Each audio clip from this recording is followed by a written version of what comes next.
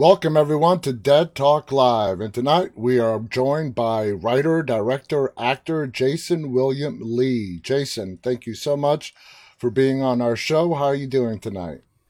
Really great. Thanks for having me, John. Appreciate it. Oh, it is my pleasure to talk with you, and we have a lot to talk about. And Yeah. my first question to you is, was it writing and directing that led you to acting, or was it the other way around?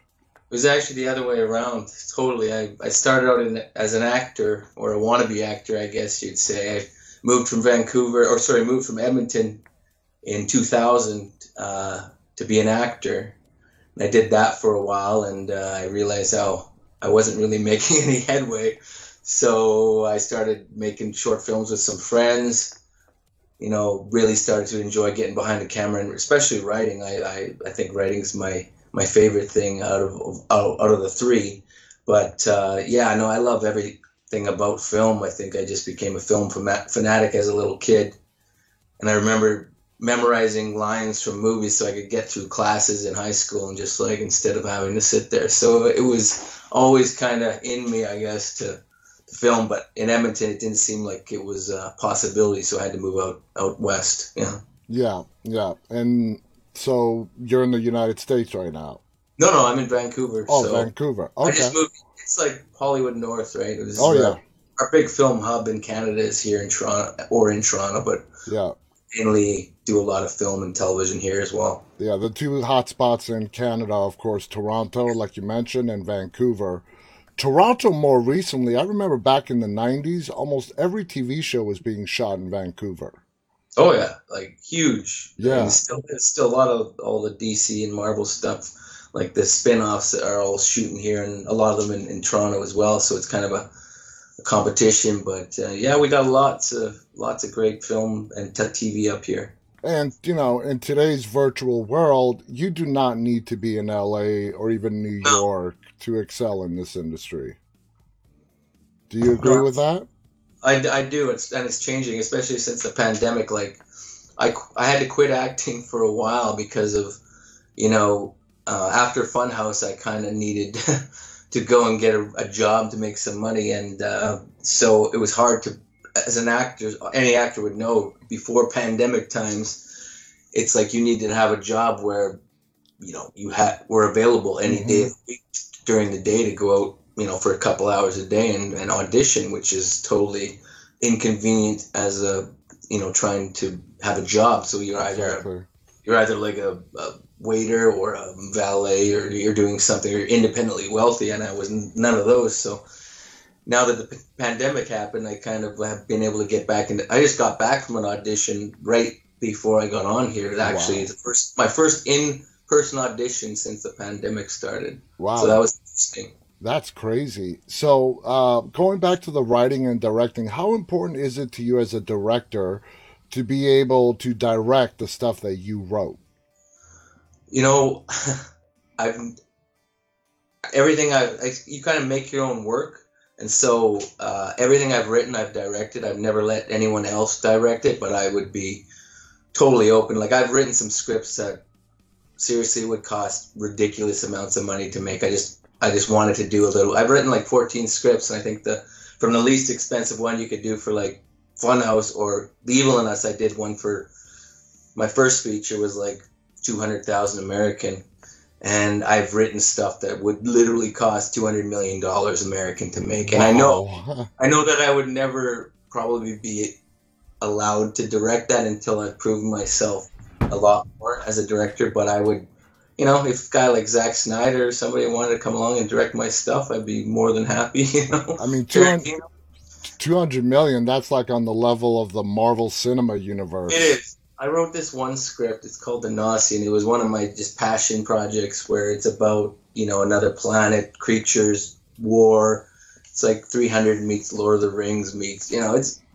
I love movies like that, and I wrote a couple movies like that, but I am also a realist in the sense that I know I won't be able to direct those movies per se at this time. I'm hoping to one day, but You never know. You You never never know. know, right? Crazier things have happened. How big is action to you? Because you mentioned like 300, big action film, great film. When you're writing your scripts, do you try to incorporate a lot of that sci-fi action into them? I honestly I like some action, but I don't like long action sequences that go on forever. I'm not a big like action James Bond kind of film guy. I love story. I love characters.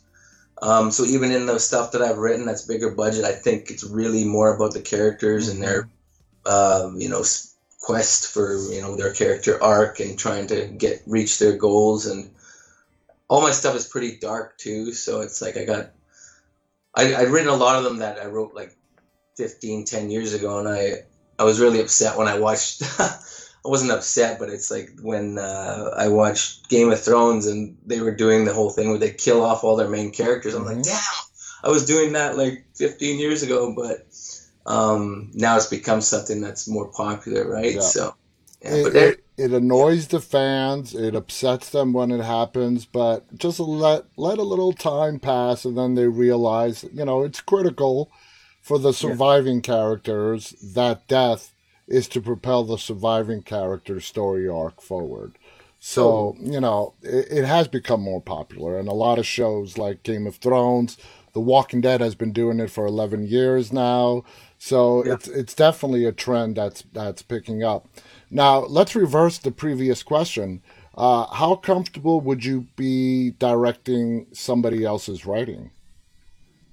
Um, I would be comfortable. I've done it once. I did a TV pilot a few years ago. A friend of mine, Dave Peniak and Matthew Lutz, did a TV series called The High Five about five friends who start a weed grow up. So it was actually the timing was really good. I know it's been probably done a lot of times since then, but it was basically like a silly comedy about just five friends trying to work their way through, you know, trying a weed dispensary basically, Mm-hmm. and it was fun. It was a lot of fun to do. I had an acting part in it, which was great. I played a total douchebag banker, which is always a good time. But it was the first thing I've ever directed that wasn't my own writing, so it was fun. It was interesting. I would definitely be down for it. Now, would you say the majority of your writing stuff that has gotten picked up, that hasn't gotten picked up, revolves around horror, the darker nature of the world? No, actually, like I said, I've written about 14 scripts, and I'd say three of them have been horror. Okay. So in the beginning, I kind of just wanted to, when I moved to Vancouver in 2000, my goal was to write a script from every genre so that I could go and get a writer's agent, and, that was the goal. And I was very naive in how fast and, how long it takes to Yeah. get yourself. Some people, can do it fast, but my trip has been like a slow and steady, wins the race hopefully. But my first scripts were drama. My drama is my favorite type of movie, and then comedy and horror. I love movies, right? I just love Mm-hmm. good movies. But the only reason I got into horror really was I had hooked up with my producing partner now, Michael Giori, and back in 2012 they needed content for they wanted to make a feature, and he was just an acquaintance of mine, and I saw that he was doing some cool stuff with movies, and we had a lunch, and I shared a few scripts with him, and he really liked them, and so we got a small $150,000 investor, and we looked at all my scripts that I had, and we're like, there's no way in hell we can make one of these, because some of them were like $10 million scripts, and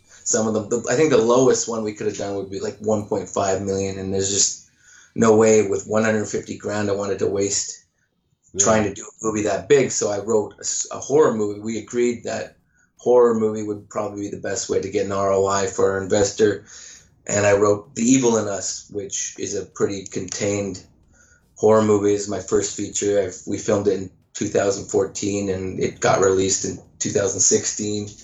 And then for Funhouse, we got into Sitges. I don't know if you probably know Sitges Film Festival. It's Mm-hmm. like a big horror festival in Spain.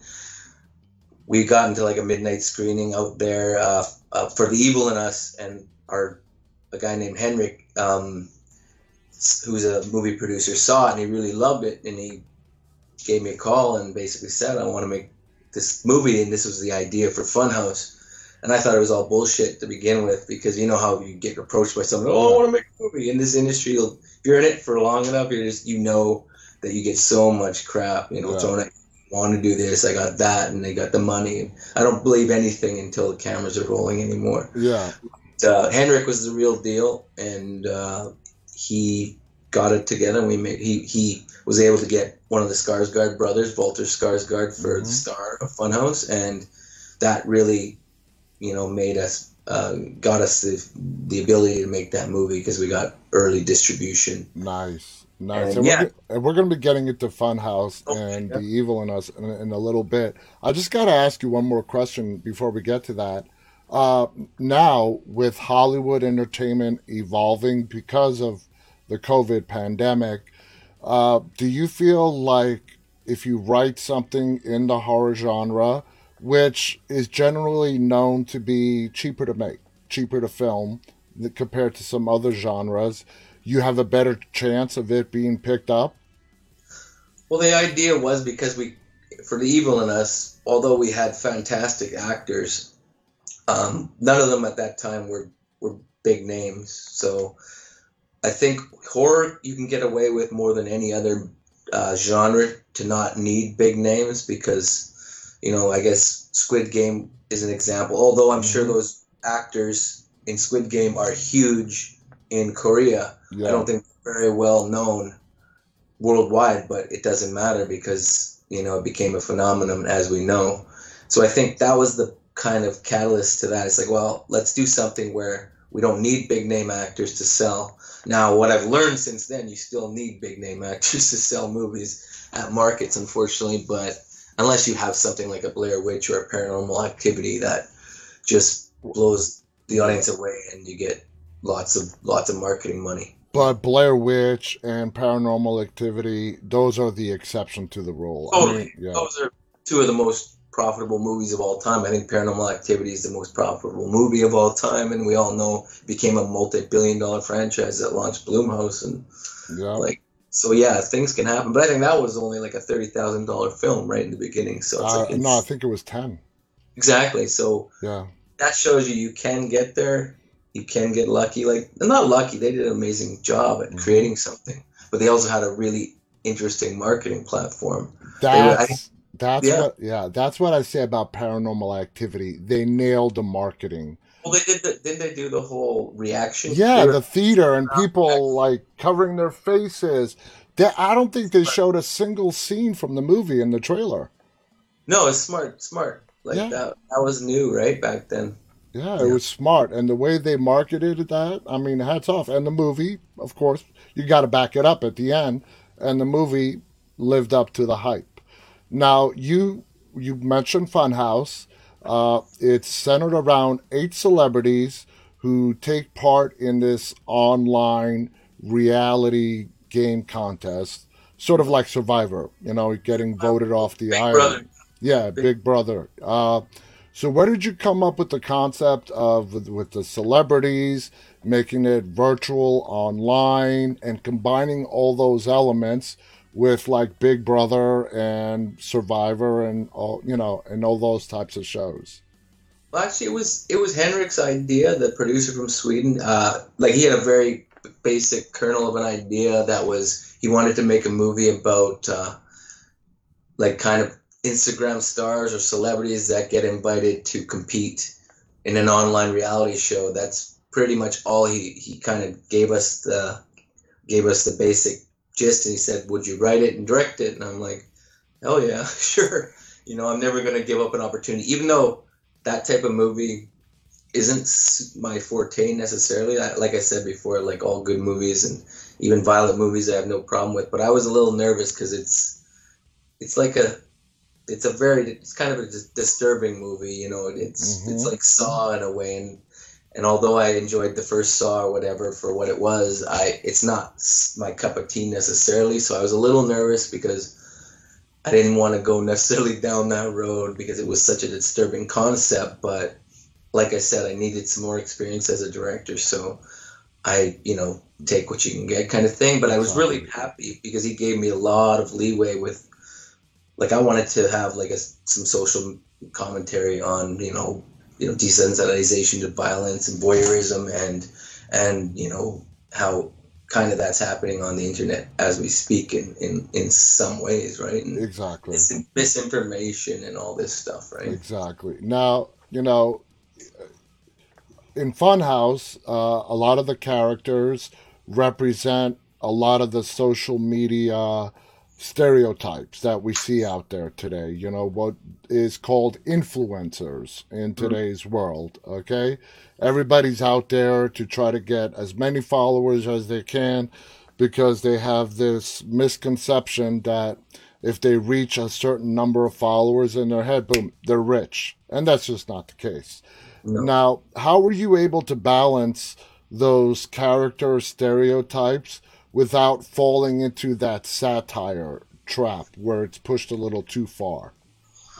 Well, I guess it depends who you ask if we went too far, but I tried to make them all relatable and and have some humanity because that's the fact about all influencers as well. They're people, just like actors. Yeah, It's like people think they know somebody because they see them online all the time or they see them in movies, and that's never the case, as you know. It's like that's why meeting your heroes or your people that you think are one way, it's always totally different. mm-hmm. But everybody's human, and everybody has a story.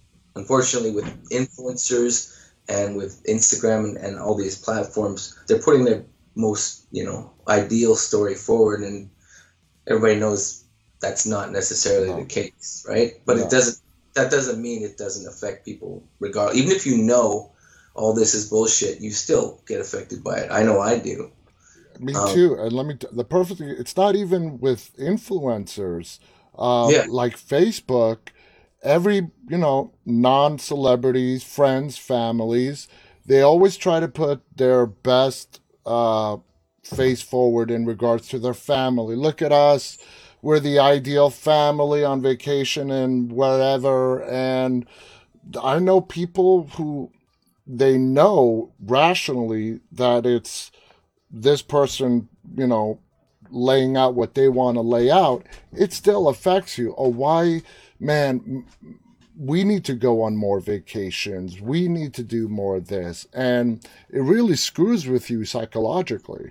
oh, totally. And I'm guilty of it as well. It's like the only time I really post stuff online is about movies and stuff like that I'm Mm-hmm. doing to try and promote them. And I know you have to do that. But it makes people, honestly, some people think that I have this glamorous, like, I'm making all this money, I'm doing all these things, and that is totally not the Mm-mm. case. Anybody who's done a movie or indie film knows that it's like anything. It's like the music industry. You see just the tip of the iceberg that are making all the money. It's the same with indie film. Yeah, You can make a living. Hoping to get there soon someday. But the people you see that are really up there, it's all the same people, right? And then you get exactly. these breakout movies or whatnot, like Squid Game or whatnot. But that guy apparently was broke just before Squid Game, and I understand exactly how that works, right? Yeah, I got a perfect personal example. I told one of my distant cousins that I got a distribution deal and this show is going to be distributed on television. And he's like, "Oh man, now that you're rich, can you buy me like this Porsche?" I'm like, "Oh Exactly. my God."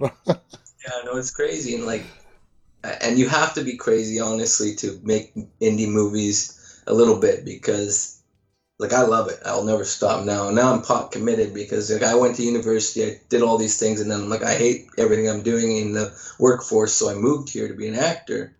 And that was 21 years ago, and I Yeah. thought it would be like 6 months and I'd be a star. I'm Mm-hmm. totally naive. Yeah. 20 years later, I'm still just grinding away to try and make movies, and I love it, and I won't ever stop. But that is the reality. Exactly. It is. A lot of people just think because you're in front of a camera, you're automatically rich. That's not the case. Now, going back to Funhouse, what were some of the challenges you faced in creating the imagery and the look of the film, which was really great? It was very entertaining. Did you face any challenges in bringing that vision to us as the audience? Yeah, no, it was the first time I'd ever done something where we actually built a set. We built the Funhouse in a warehouse out in Langley, which is a suburb of Vancouver out east. And we basically, like, because we knew we couldn't find any locations that fit the bill, so we're like, okay, we have to, because you open up a lot of possibilities when you build your own set. Obviously, you build it for filming, so you give yourself room, you do this, that, and the other. So that was the first time I'd ever done that, but that comes with major challenges. You're building a house basically inside a warehouse, and obviously all the walls are this thin, and they look, everything looks like it's solid, but you could like knock it over if you hit it. Yeah, so that was a huge challenge, but our production design team really,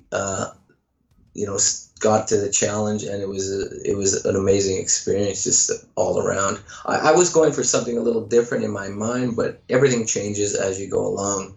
I was going more Ex Machina kind of sterilized feeling, but we didn't obviously have that kind of budget.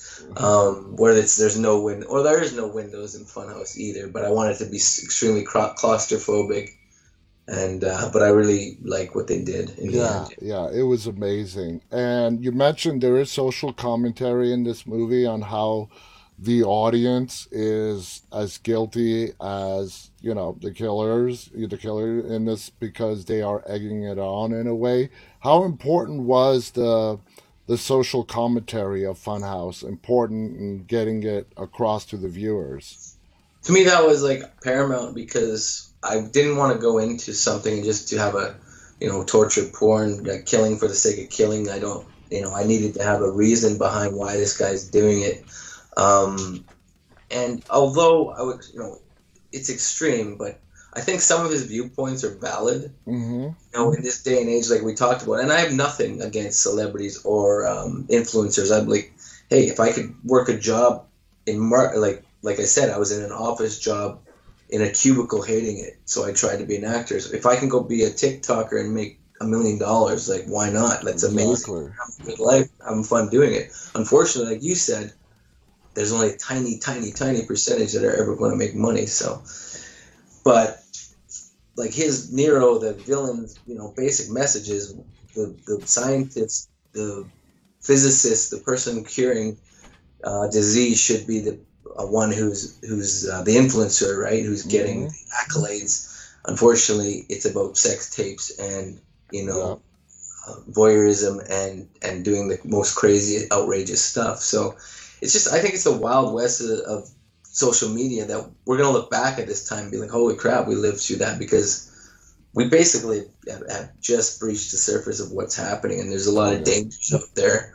And there's going to be a time, I think, in the near future when, unfortunately, the government is going to have to step in. They're already looking at what's happening with Facebook and whatnot, because these platforms can be used for nefarious purposes and uncontrolled, right? Oh, yeah. And people argue, well, that's, you're going against freedom of speech. But guess what? When it gets to the point where, like, elections are being stolen, like 2016 or whatever's happened, or where misinformation is used and weaponized, then you got some problems on your hands, and a lot of people are going to get hurt. Yeah. And so I don't know the answer, but it's coming. And these social media companies, I mean, they're not equipped. No company can be equipped. Facebook, for example, to handle 2.5, 3 billion active users a month. I mean, that's ridiculous. That's insane. So in this film, the pace of the film is very good. It's very consistent. It's a nice build-up, and it's the pacing is kept very tight, is the term that I would use throughout the film. When you watch the final product, what did you feel about how the film paced itself and kept the tension going throughout the entire film? Well, we were the pacing is our distributor kind of had their say in our pacing, because they always want it shorter, right? They wanted it an hour and a half, and it ended up being an hour and 45 minutes. So we actually went longer than they wanted. And my thinking is a movie should be as long as it needs to be. That's just the way it is. And I thought that trying to knock that down to 130 or a 90-minute movie would be almost been impossible. Mm-hmm. The first cut of the film, I'm the editor too, so it was 2.5 hours. So I don't know how that happened because it was only a 108-page script. So I don't know, something went wrong there.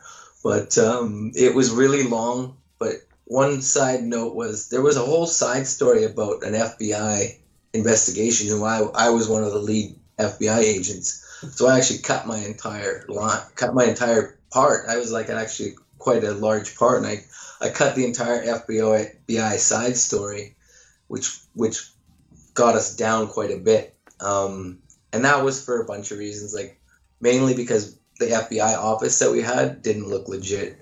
Unfortunately, and that comes down to budget. It just didn't look real. Like this is supposed to be a worldwide investigation, and we didn't look like it was had that scope that we needed.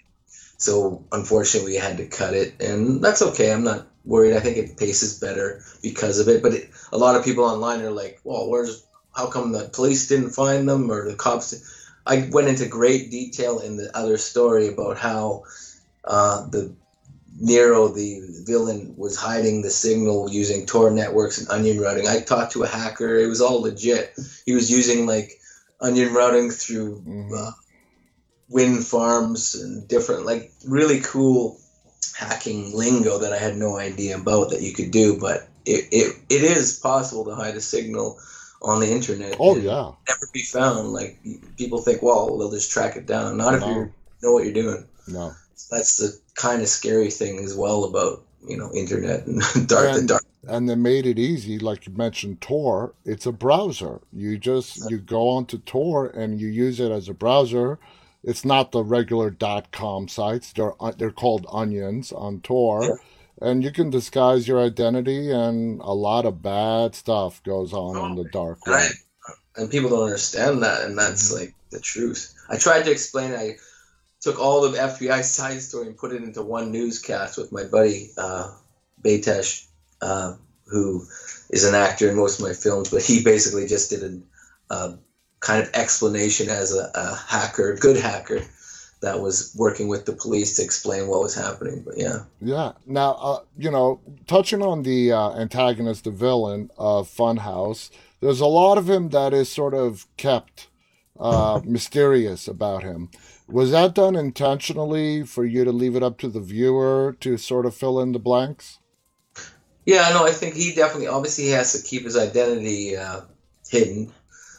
So we used the panda as avatar as, the kind of host of the show that was kind of interacting with the players and with the people on the internet. So, I definitely wanted to keep that as much of a secret as possible, but he also wants to be seen as well. So I kind of, that was where the tongue-in-cheek ending happened there. So, Now, it's pretty interesting in the film how it's done democratically and voted on how people should be killed. How did you come up with that to incorporate that into this?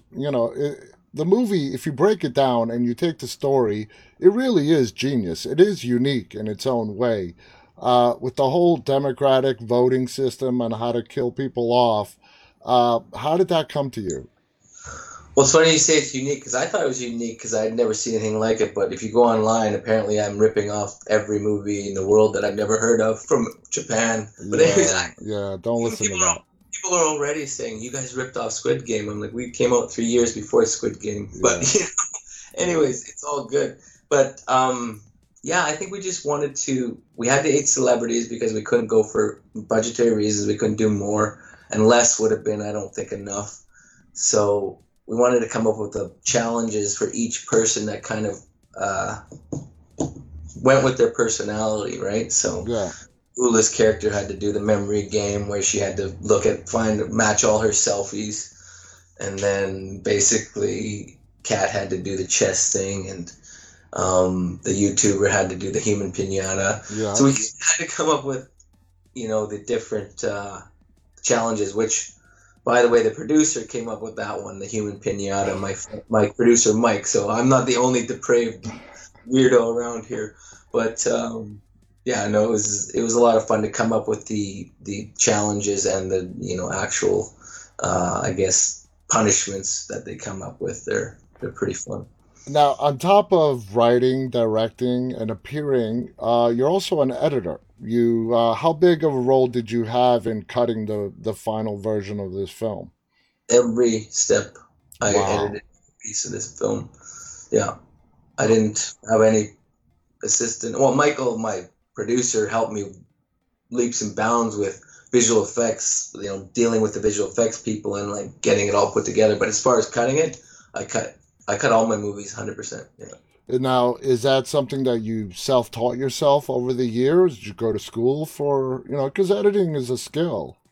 Yeah, no, it was one of those things where it's like you doing it because of nobody else will do it kind of thing. I had a friend when I first moved to Vancouver, and this is where I say we started making short films. He was going, my friend Matt, um, who's a VFX artist now out in Montreal, very talented guy, super talented.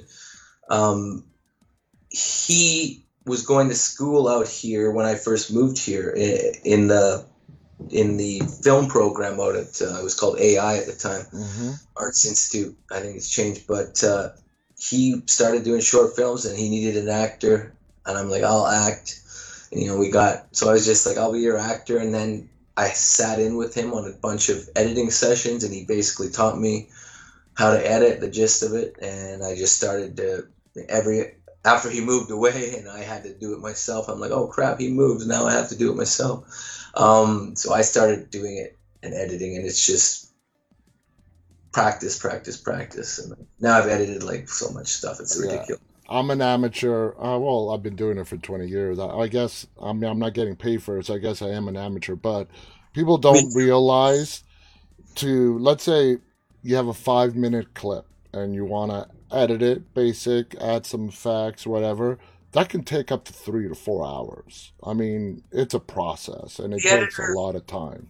the editor is the unsung hero because the editor almost puts in more work than anybody in the entire film. Because let's say you have a 20, like for Funhouse, 24-day shoot, I believe it was, Hmm.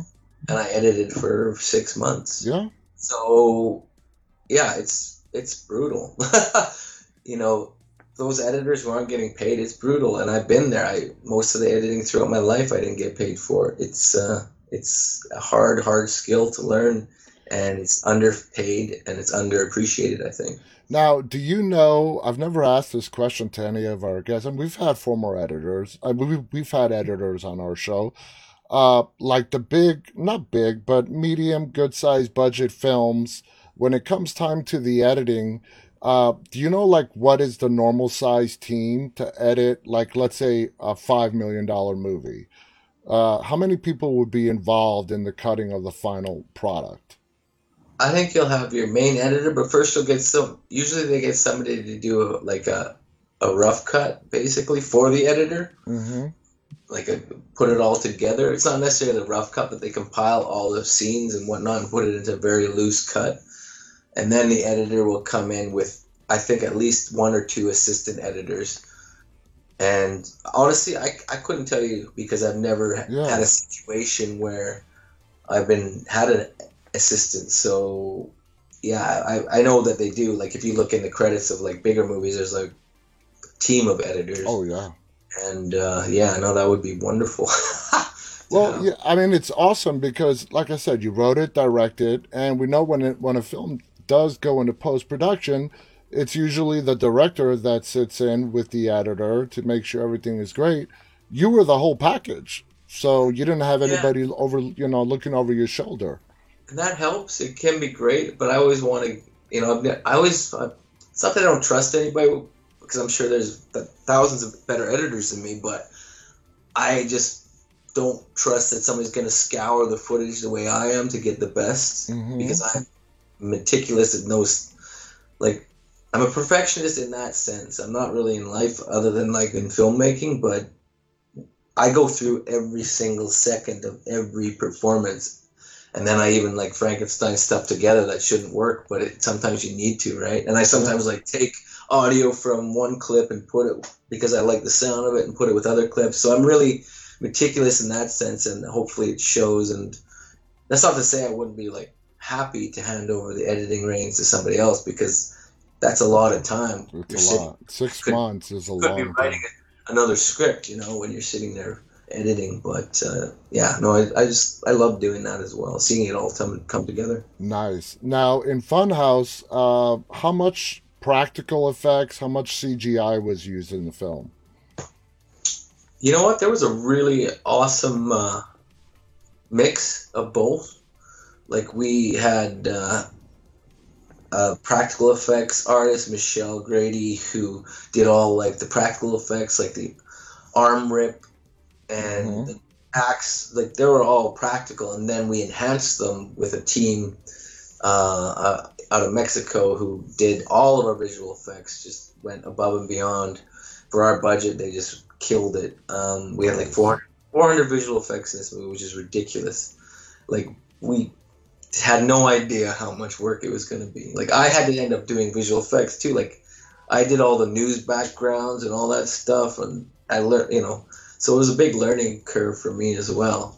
And that was awesome. But yeah, no, I think that's the best way to do it, because pure CG, unless you have like top dollar, like you're doing Lord of the Rings stuff, it's very obvious sometimes to see if it's just pure CG. Whereas if you mix practical effects with the CG just to complement it, I think it can really, really help a lot. Yeah. I'm not going to name the movie, but I saw a very high budget horror movie recently that, you could tell they had the money, and they used a lot of CGI.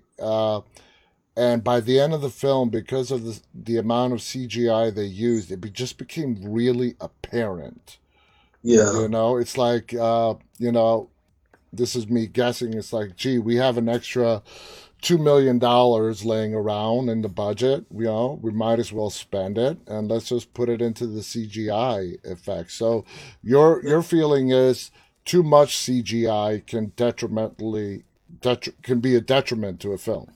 Well, a good example, I think everybody probably, I thought it was a good film, but I think it took you out of it, was I Am Legend. Okay. Where they went for full CGI on the zombies or whatever the creatures were. And although it worked sometimes, some other times it just seemed cartoonish, or video game-ish, So I think they should have gone for more practical effects and then complemented it with the CG when you needed it. But yeah, I agree. I could totally see that. So let's go back now. Now, you said The Evil in Us was your first feature film. That was the first film that you directed, correct? The first, the first feature that I got produced, basically. Yeah, and you also wrote that, and you also directed that. And that is a story which involves cannibalism in it. How do you feel looking back on it, since it's been, like 6 years now or more when you actually shot it? How do you feel about, when looking back on your first feature film, now that some time has passed, how do you feel about The Evil in Us? Are you proud of how that movie turned out? It's funny. I watched it the other day for the first time in probably a couple of years, because it's on Prime, Amazon Prime, so I figured I should watch it.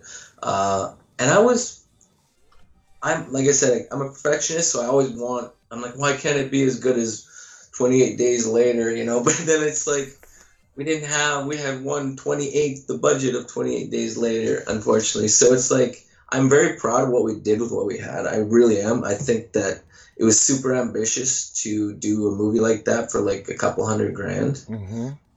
With, in the beginning it seemed like it was a contained movie, but then in the end it had like 30 characters, like 30 actors and 10 locations, whereas like we were gonna start it with one location, 6 actors, and that's it.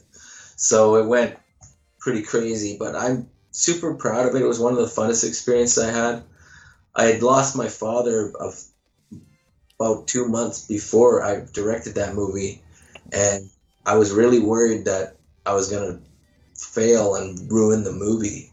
but it became like this kind of cathartic healing experience for me. Hmm. Just I delved into it, and it helped me get through that time. Whereas I thought, oh, this is gonna be the worst experience. I'm not ready to do this. I'm grieving, but yeah, it turned out to be a really helpful experience. I really Yeah, enjoyed that movie, and did you mention, I believe earlier in this interview, that that was your first dive into horror?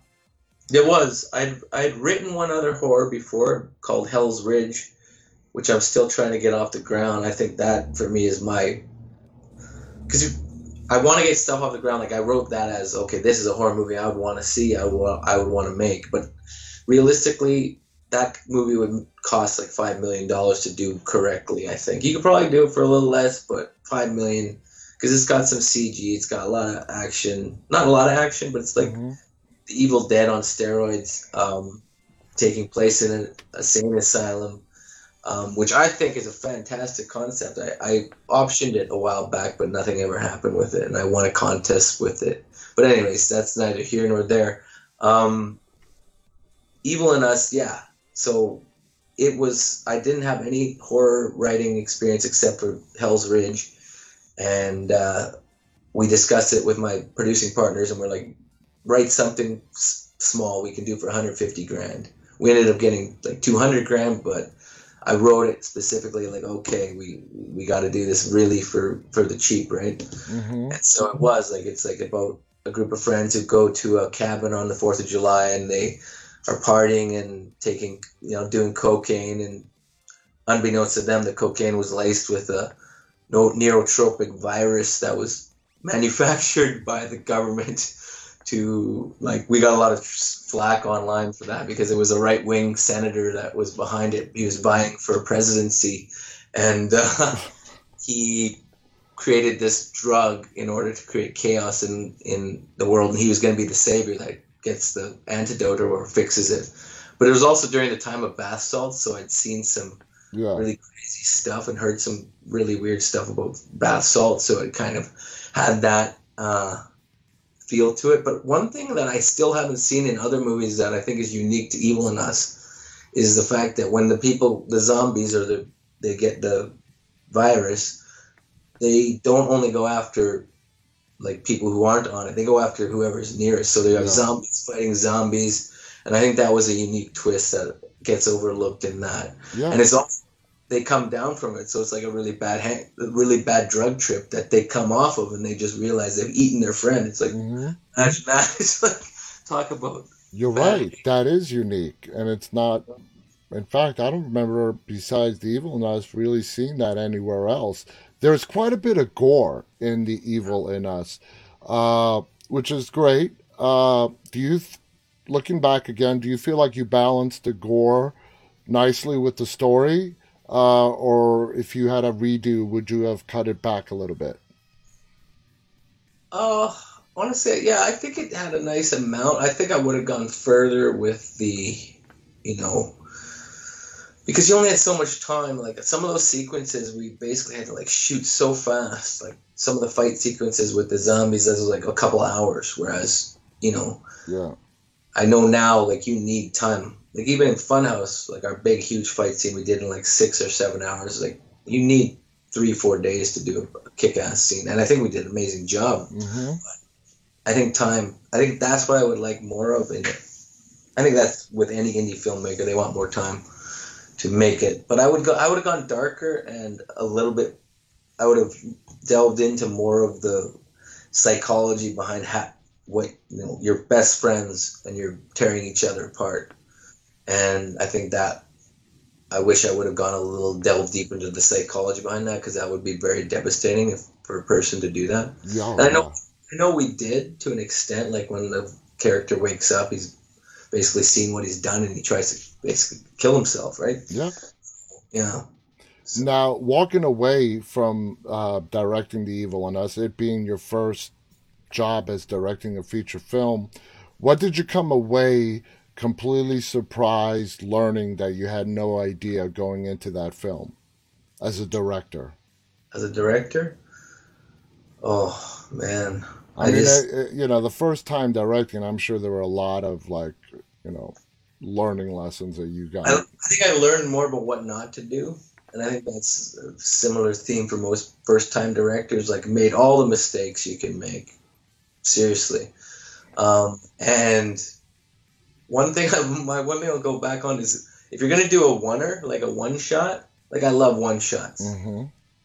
For anybody who doesn't know what a one shot is, it's just a long take of one shot.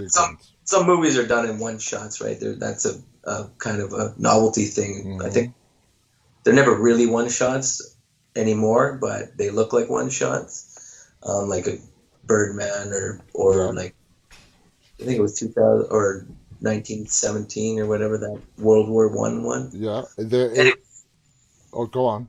No, but that I think it was I haven't seen it actually. I should, but I think that's a one shot. Even though I'm sure they cut it up in places. Like it wasn't like they did 1 hour and a half long. But anyways, my point is we tried to do a few one shots where it's like you should practice them first because number one, you don't know if they're going to be interesting enough. So you have like 4 minutes of somebody walking along a dock, which we have before you hit the jump scare. It's like, you learn that you need to have other things happening. So little things like that I learned, and also basically give yourself time, because sometimes we'd be shooting for like 22 hours, and that's not only grueling for yourself, but it's unsafe. And it's, that they're getting more into that these days, talking about the safety of people. And it's totally true. If you're on set for like 20 hours, you're going to make mistakes, and if you're dealing in things, especially stunts or anything like that, people can get hurt. So you have to be very careful. I remember one time we almost lost our entire camera rig and $100,000 when we were on this dock. It was my own fault. There was this giant spider that came walking on the dock, and I was the biggest spider I've ever seen in my life. I'm like, holy shit, look at the size of that spider. And everybody walks over that side of the dock, and we almost tipped. We had like a gimbal on there and a crane like with the camera, and the whole dock almost tipped over. We luckily all ran to the other side before. Would have been my own fault, but it was pretty funny. But it was a spider freaking that big. Talking about long shots, it's not something new, but it's being done a lot more frequently in films recently. I had a guest on the other night who mentioned that Alfred Hitchcock would love to do long shots, back in the day.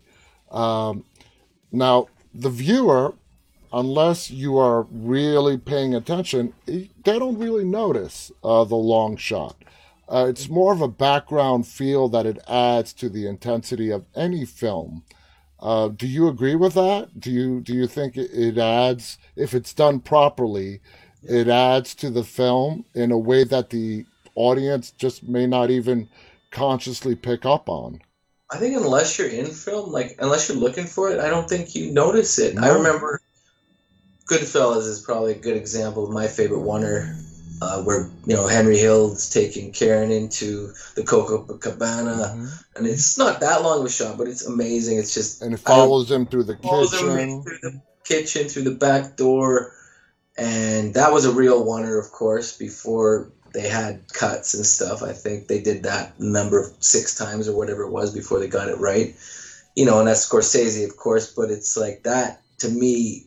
Before I got into film, I don't remember thinking about it as a oneer. I just remember thinking the feeling that it evoked about what this guy's life was like, right? And I think that's what's behind the great one shots, right? I'm trying to think of any other huge ones that I love. So, as a director, how difficult is it to pull off a good one shot, sequence? You have to be so prepared.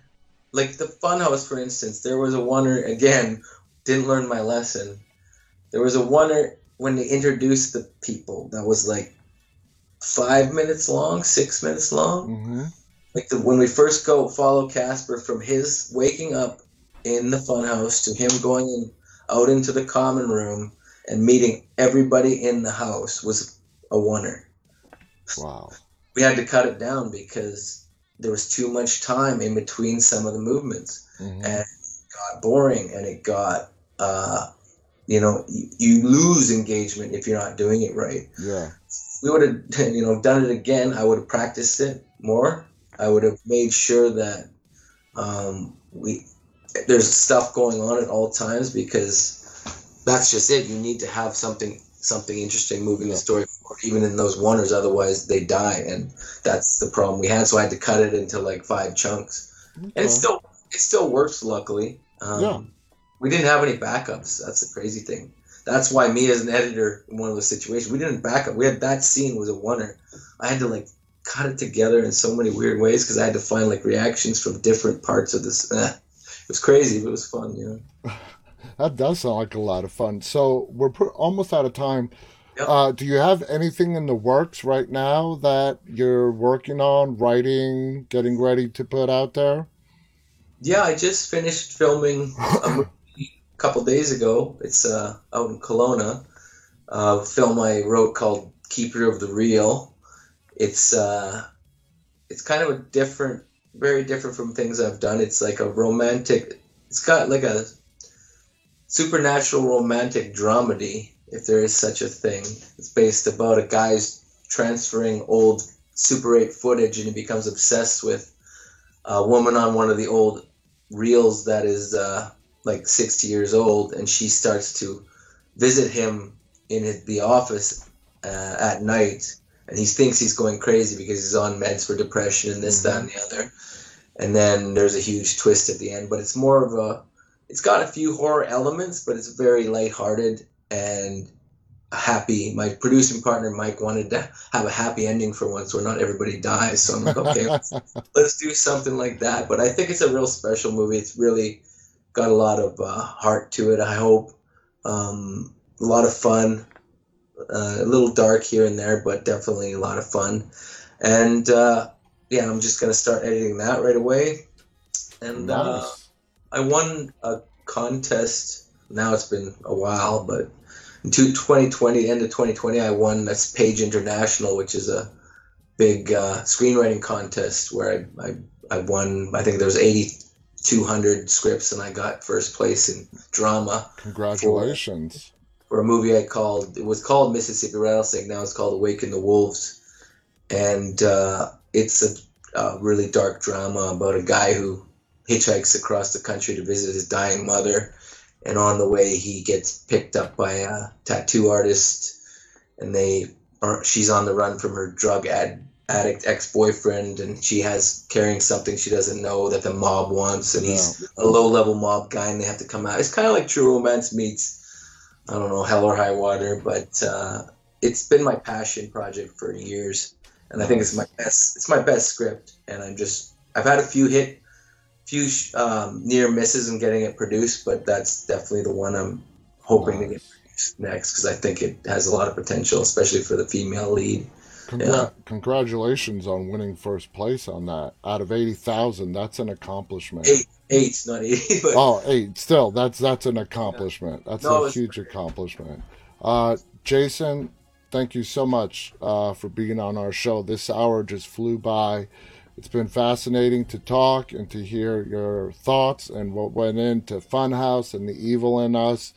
Guys, if you want to check them out, where is Funhouse available if people want to check it out? Right now in the States, it's on Amazon Prime and Apple TV and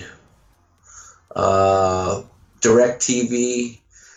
Over in Europe, it's on most of the streaming platforms. We haven't got our distribution in Canada yet, so hoping to have that up and running soon. That sucks. It's not available in your home country. It's not even available in my home country yet. So if you need to see it, hit me up. I'll send you a link. But no, I really appreciate you talking to me, John, and all you do for indie horror and all that. So it's been a pleasure talking. It's been my pleasure, and thank you for the compliment, and thank you for being on our show. I want to thank all of our viewers for tuning in. Stay safe, and on behalf of Jason and myself, stay walking, guys. Good night. Thank you. Take care.